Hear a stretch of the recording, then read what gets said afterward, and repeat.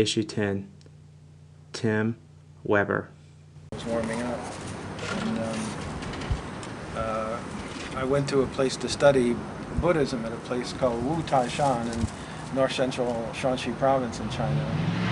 And China was just at that moment falling apart, really. And it had just been turned over by Chang Qing, the chairman's wife, to the Red Guards, who quickly came up north, and their imprimatur was to destroy anything old or venerable as countercultural and counter-revolutionary, and which is what they did.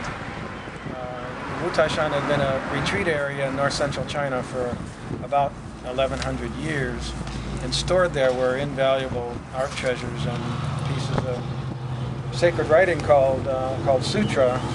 And the Red Guards came and burned, looking for one specific one. The lamas in the area refused to tell them which one it was, so they burned everything, including 45 monasteries and almost 200 temples.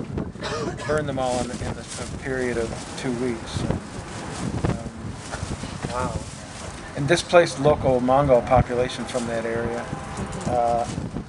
It was an ethnic Mongol area situated within China, but it was an ethnically Mongol area.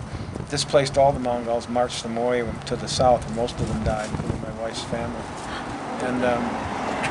And replaced them with ethnic Han, who took over all the property. So it was both a communist purification and an ethnic cleansing, so that the ethnic Han would prosper. And that's the latter part of that is not much recorded in history about how the ethnic Chinese pretty much took over the entire area and benefited financially from it.